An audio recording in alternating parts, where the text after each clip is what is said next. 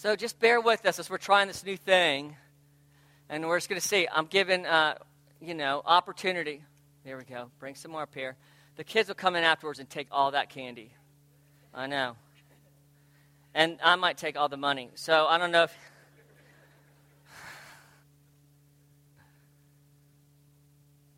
But we're doing the worship thing, the offering thing that way, just because... Again, we recognize that giving is a part of worship. It's a response. It's not something we should be apologizing for. It's not something that we need to shy back from. And we know that people have been wounded by that. But we're establishing enough that people who know us, who love us, who get our vibe, know that we're not about money. We're about building the kingdom of God. We're about furthering God's kingdom. And the reality of that is it takes resources to do that. And so that's kind of why we're kind of moving in this direction. And you heard me mention earlier that we're having Barry and Mary Kissel come from St. Mary's the first week of June for a conference that we're going to do on the Holy Spirit. And it's going to be a weekend conference starting on Friday. And the last session will be on Sunday morning with breakouts and seminars during the day, all in an effort to better educate us and speak to us about the work and ministry of the Holy Spirit and the power of the Spirit. Today I'd like to briefly talk about this idea of worship. And I've talked about it already a little bit. But I want to talk about, there's a Watchman Nee article that I posted last night on the city that Paul had some of the staff read and the worship team read that really was very challenging. And so if you're not on the city, you need to get on the city and read the whole article because what he says is much more clearly communicated than what I'll have time to talk about this morning. But basically, he makes the case that, it's real easy for us to become, you don't have to run. You might, give birth. If you start running, it's just we're having a baby. That saved me from having to do any talk at all. But anyway. But Watchman, he talks about how easy it is for us to get caught up in ministering to people, doing acts in service for the Lord at the expense of ministering to the Lord. Okay? And he uses this, he takes us to the scripture of Ezekiel, which I want to get to today, of Ezekiel 44, where it talks about the difference between outer court worship and inner court worship.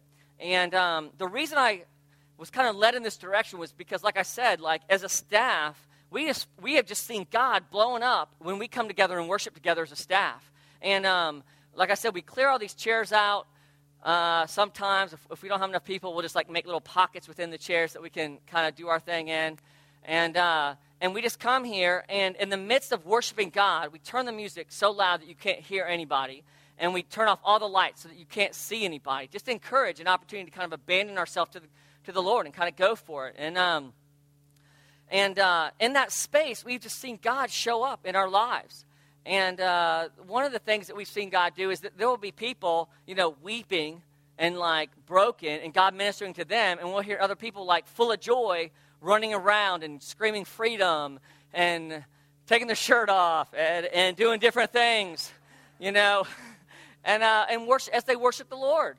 And that's all about. Whenever you see me kind of dancing now and trying to find my own space, it's because I've experienced this power and this transformation that comes in worship. Believe me, I am okay, I'm an evangelist. We have new people coming to church. I don't want to go too crazy because I'm the one who's normalizing everything, right? But I can just tell you that the reason I feel drawn to dance and worship now is because I've been blessed by God when I worship alone. I'm I'm not going to stop that if that's been a blessing to me. This week, I came to God, and we had some really tough stuff happen this past week. I met with someone who was in a really difficult place, prayed for them, and they just lost all hope. Someone had been in ministry, someone had planted churches, and was just desperate. And I had no answers except come to River City. God's showing up there. He wants to heal you, wants to bless you. And then I come in and on Tuesday, and Martha's here's the financial report. And it was a ton of bricks just fell on me and crushed me. And then Wednesday, I was speaking twice, and I felt this oppression on me. I didn't know what else to do. So I closed my office door, cranked up my computer, worship as loud as I could. I'm literally bouncing around in my office to where people couldn't see through my blinds and see me. I was in my little desk, in my little, we see me do the video blog I do every week that's on the city. And I'm just dancing around. And in that place, everything goes away. The oppression just left. And my hip, it's the only time my hip doesn't hurt. The only time, listen to this, the only time my hip doesn't hurt is when I'm jumping around and worshiping. I can't explain it. I cannot explain it. And so,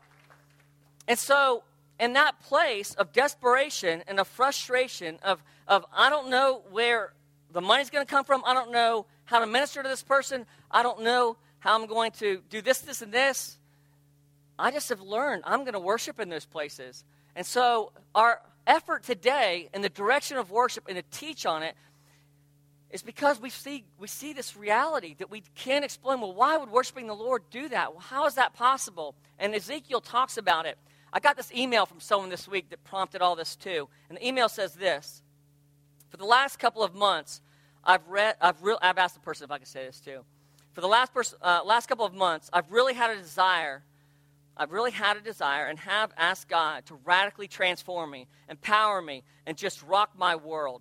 But I felt like God's not hearing me or not delivering. Part of my reasoning is that I've been on such an emotional roller coaster for the last couple of years that I don't think God believes I'm ready for more of Him. Lots of doubt, lack of faith and trust, struggles with past behaviors, etc. Like I'm disqualifying myself, although I think that's not true. Anyway, listening to something you said about Sunday, when I spoke last Sunday about God's desire is not to hear us say, I'm sorry, but for us to hear Him say, I love you. When He responds to us in love, His desire is for us to say, I love you back. And that in that intimacy, we find relationship that brings peace and freedom in our life. And they said, I've heard this, and I'm wondering, what would it take for God to knock my socks off? If you're not empowered, then what would it take? If I'm not empowered, Antley, what would it take, was their question. If I'm not feeling that, what do I need to do?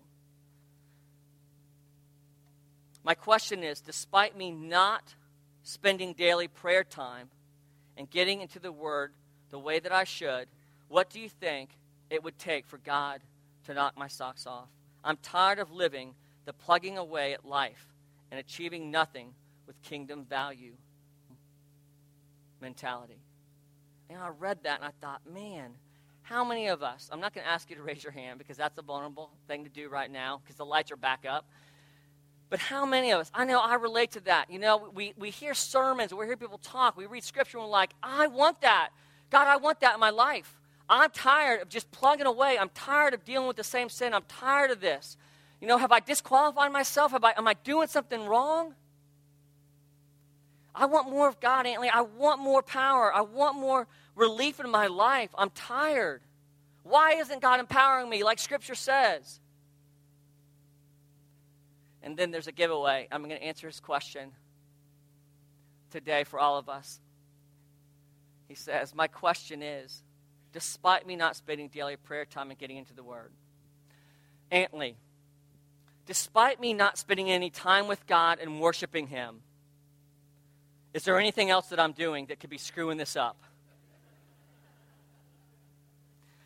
Now, I'm not a great theologian in your eyes, but I am in mine, okay? And I'll say this. The answer, if you're feeling that way, is start worshiping God. Start spending time with God. If you're not spending regular time with God, don't expect to be empowered by Him. Because odds are that if you're not spending time with God, you're not worshiping God. If you're not worshiping God, then you're worshiping yourself. And that's idolatry. And we know that the King of the universe is not going to help you build your kingdom, right? We know that the King of the universe is all about Himself. God is all about Himself.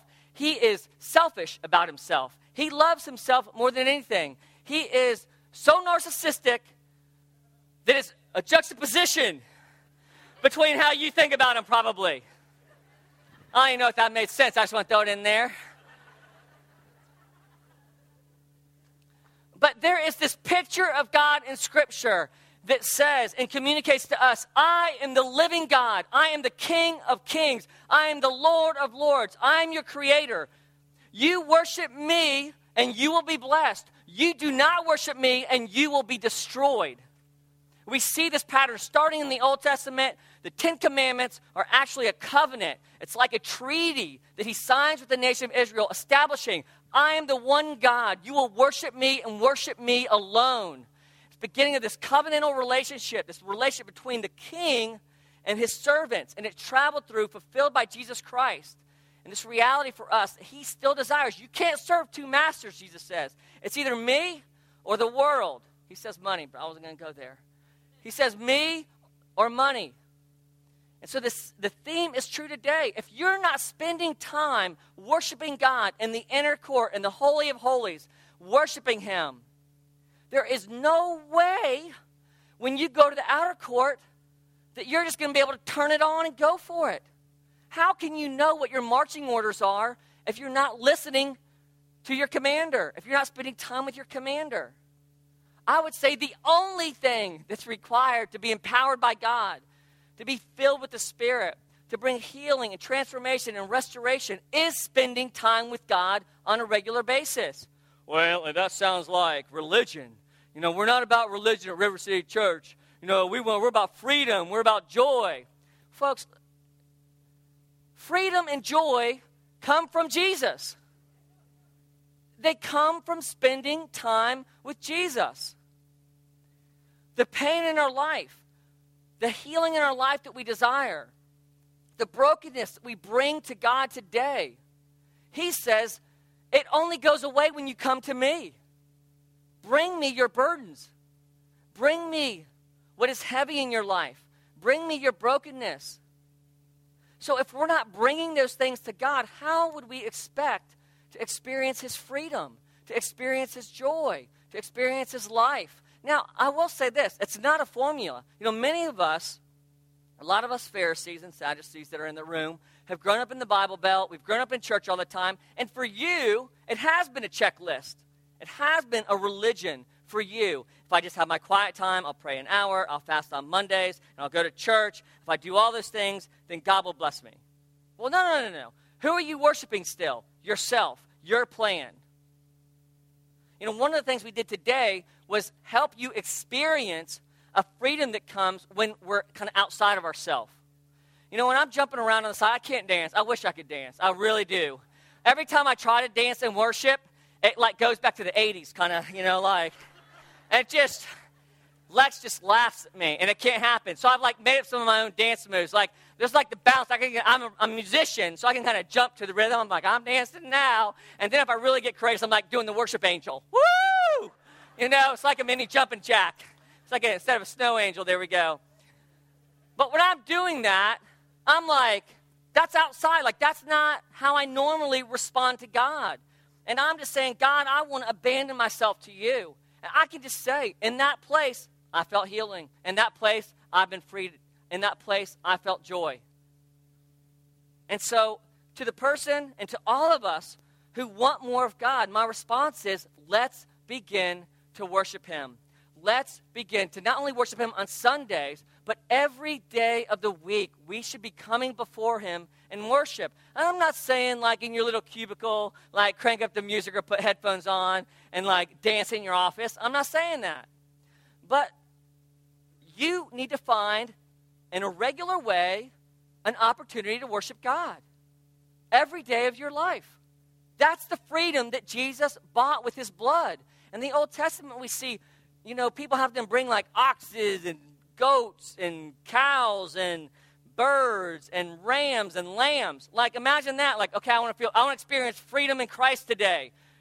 You think you got it bad, like driving to work. Come on, honey, get the fatted calf. You know, and like they're taking the calf down in the middle of, you know, Jerusalem. Like, wonder what they did. They got the fatted calf. They must have really screwed up. And they're one. Well, we don't care what people think. We don't care what people think of us. Okay, obviously we're going to make a sacrifice. We're going to make an offering because we screwed up somehow, right? So everyone's knowing your business and your junk. You're bringing your animals to be slaughtered, so they know something, but they don't care. They're like, we need freedom from this sin. And so they bring into the outer courts this animal in the hopes that they have to slaughter and kill, and the priests are going to help them because they want freedom. And what Christ has done for all of us has made it as easy as, all right, Jesus, I'm ready to worship. Let's rock and roll. That's it. No one's got to know your junk anymore because he is the high priest. He is the one who's the mediator now. It's his blood that's been sacrificed in the new covenant so that we can find freedom in life. Anywhere, anytime, anyhow, we desire to be freed. I'm not going to get to read Ezekiel, but I want to read this. Then I'm going to end. This is the Hebrews 9 scripture. There we go. When Christ came as high priest, he did not enter by means of the blood of goats and calves, but he entered the most holy place once and for all by his own blood, having obtained eternal redemption. The blood of goats and bulls and the ashes of a heifer sprinkled on those who are ceremonially unclean sanctify them so that they are outwardly clean. How much more then will the blood of Christ, who through the eternal Spirit offered himself unblemished to God, cleanse our consciences from the acts that lead to death, so that we may serve the living God?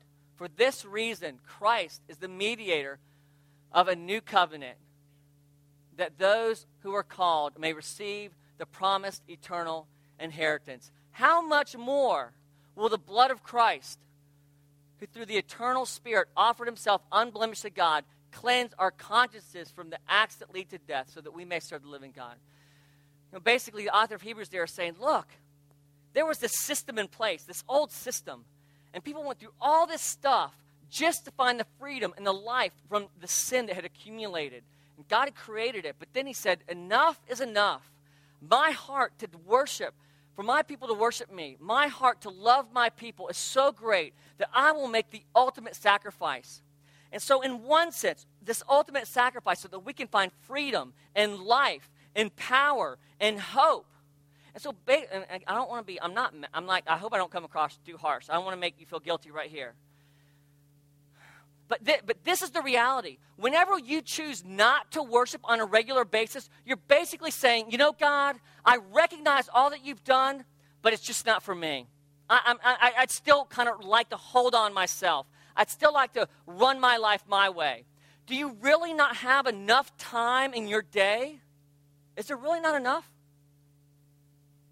to acknowledge the sacrifice that's been made so that you can find freedom? I mean, just get rid of the benefits that I'm talking about, the freedom and the healing and the life that's come to me personally, but to many of us as we worship today. People weeping and crying and laughing as God's ministering to them. Forget all that. As a believer, as a loyal servant to the King, ask yourself the question, am I too busy to acknowledge that? Is my life so filled up that I'm not going to bend my knee in adoration as the scripture tells me to? Because if your life is that filled up, odds are you're worshiping yourself. I mean, there's not any other way to paint that picture, I don't think. And we all struggle with that. The great news is we're all forgiven for it too. In the Old Testament, God was just going to blow away, destroy the nations that were, worshiping in idolatry. Thankfully, the wrath of God no longer rests on us, but rests on Jesus, the one who died for us. And so I would say that this morning is a great morning for River City Church to repent of idolatry. This morning, if your heart and your desire is to experience the power of God, the living God, in your life, the freedom that he offers, I would say this morning is a good morning for you to repent, to come before the Lord, and that word just means to tell him I'm sorry. Help me find space in my day to bow and adore you. That's what we are created for.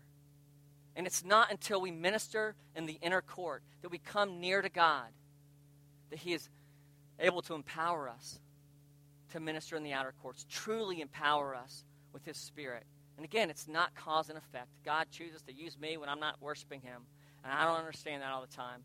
But if you're hung up, if you're tired of plugging through life and not having any impact for the kingdom, the first place I would look is, are you worshiping God on the inner court? Are you ministering to the Lord, coming before him just to bless him, just to adore him, and just to lay down before him? Well, that's a song, isn't it? Whoops. That's where we begin. How does it go? I would sing it if I knew it. I would have sang that line. Well, we have 10 minutes right now, and this is what we're going to do. I'm going to bring the worship team back up. We've already had a little bit of ministry, but I want to worship. I want to respond in worship today. We're going to leave the lights on, and we're just going to stay where we are. You can come forward if you want. You're welcome to come forward like we did, and we're going to create a ministry space where it's not going to be quiet. It's going to be worshipful. And again, remember what I said at the beginning of service. Worship is an act. It's adoration, right? It's adoration, and it's active. And so this is your opportunity to actively participate in worshiping God. That doesn't mean you got to do the worship angel. That doesn't mean you got to jump around. That doesn't mean you have to raise your hand. It's a matter of your heart. It's your heart. It's coming before God and saying, Lord, forgive me. I've been serving myself. I've filled up my day. I've squeezed you out. Forgive me. Forgive me. I worship you. I trust you. He loves that. He loves that.